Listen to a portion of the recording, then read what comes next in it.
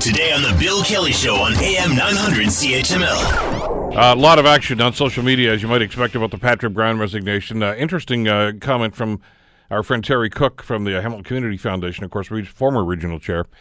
Terry tweets just a few minutes ago at CHML. Bill Kelly says, anybody doubting that misogyny is alive and well in Canada need only reread the news comment pages in social media as the Patrick Brown allegations landed. The victim blaming and the hateful vitriol directed at Kathleen Wynne was deeply disturbing, and all you really needed to know. Not just towards Wynne, thanks, Terry, for the tweet, but towards the victims. And I've seen that. I've just, since we started doing the show today, received some emails saying, well, you know, this is all set up by the Liberals and those girls coming forward. Why didn't they just go to the cops, etc.? It's victim blaming. And I guess we shouldn't be surprised because we've heard it with some of the other allegations about other well-known individuals that have faced these same sorts of allegations. There are political ramifications to this, notwithstanding the seriousness of the allegations themselves against Patrick Brown, because there is an election coming up on June the 7th. What's going to happen? What are the ramifications politically in the province of Ontario? Peter Graefe is a professor of political science at McMaster University. He joins us on the Bill Kelly Show to talk about this. Peter, thanks so much for the time. Good to have you here today. My pleasure. Let's talk a little bit about the political landscape. There is, I guess, varying stories about where the polling was on this. I mean, some suggested that the Tories had a comfortable lead. Others thought it was neck and neck. But with the leader gone right now, what does that do to the political fortunes of the PC party here in Ontario?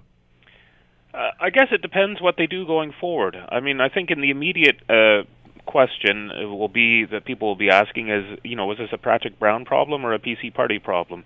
And, you know, part of it will be if this was really an open secret, like some suggested is, you know, did people willfully look away when they could have shown a bit more integrity? So I think one thing the Ontario public will be looking at the moment is to get a sense of, you know, what seems to be the story and, you know, was it just Patrick Brown or was there a bigger question of a culture of being willing to accept it until someone came forward? So that will be one thing, and I don't know what the answer will be in terms of that factually and how people will read it. I mean, beyond that, though, the Conservative Party does have to find a new leader. It does have to prepare for the election. And so I guess whether it's going to help or hurt them depends a bit on whether people think Patrick Brown was a net positive or negative for the party. In terms of the polling, you know, up to yesterday, he was in many ways a fairly neutral candidate. A lot of people didn't know him. About as many people approved of the job he was doing as disapproved of the job he was doing. So in some ways, the Conservatives might consider that a different candidate might be more successful or saleable for them. You know, that remains to be seen. But, I mean, I think that would be a question they'd be asking themselves. I mean, they certainly have selected their candidates in most cases for the upcoming election. They have a very strong war chest in terms of money to spend in introducing whoever they choose as their next leader to the Ontario public. So in some ways for the Conservative Party, it's not clear what the real ramifications are going to be at this point. You know, it's interesting. You bring up a very salient point that I haven't heard a whole lot of reaction to, but I think it is very germane to this conversation. I just talked with Alan Carter, of course, who covers Queen's Park for Global, and Richard Brennan, who did it for years and years for the Star. And neither one of them were surprised by this, that these allegations came forward. And it's almost as if some of the reaction from the quote-unquote insiders is it was a matter of when this was going to happen, not if it was going to happen. And that brings up a very interesting point. Will the public look at it that way, too? Are they going to ask that question the same as they asked in Hollywood circles? Who knew and what did you do about it? And that we haven't got to that point in this conversation, but I guess it's coming, isn't it?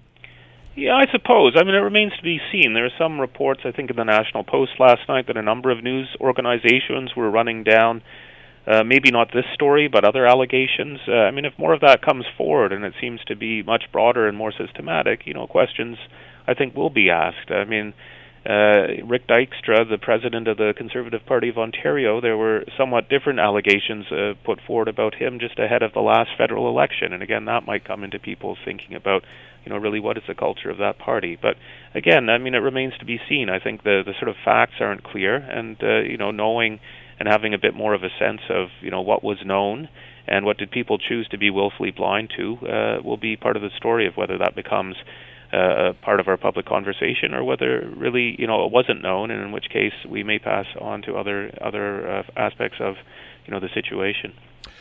From a political standpoint, quite aside from the allegations and how those are going to be dealt with, Brown has stepped down, and again, it took him a while to do that. When the mass resignations occurred yesterday from senior staff members, Brown said at that time he was going to stay on. 1:30 this morning, he announced that he was going to quit.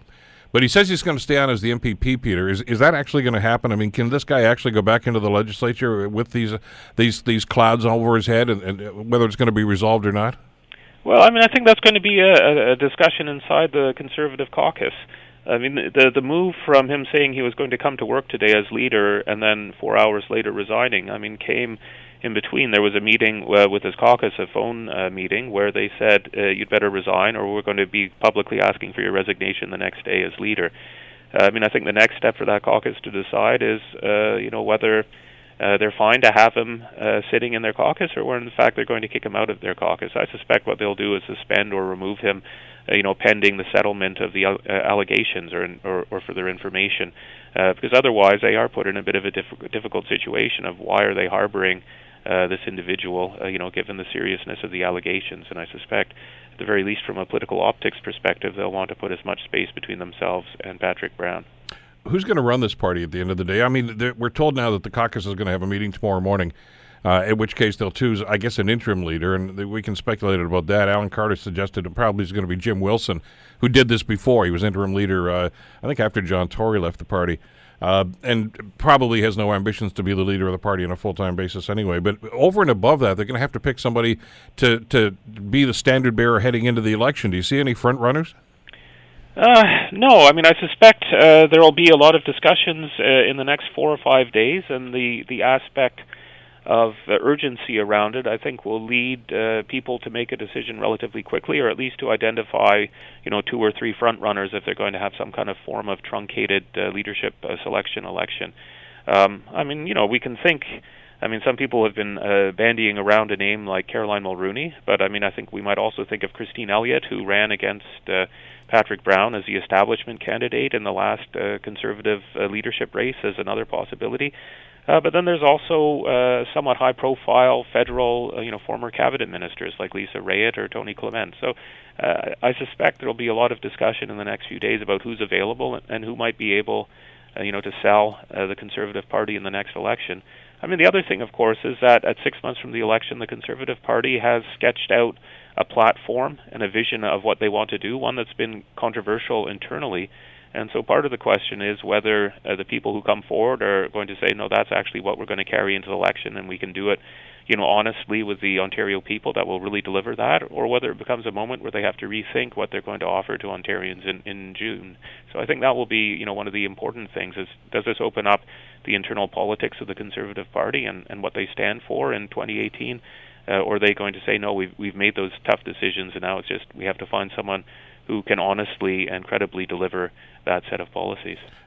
From a political standpoint, Peter, is this time for the PCs to hit the reset button? I mean, obviously there's going to be a new leader, but over and above that, that idea about the philosophical direction the party is taking, which has been controversial within the party, let alone outside the party, is this a chance for them to have a second look at that?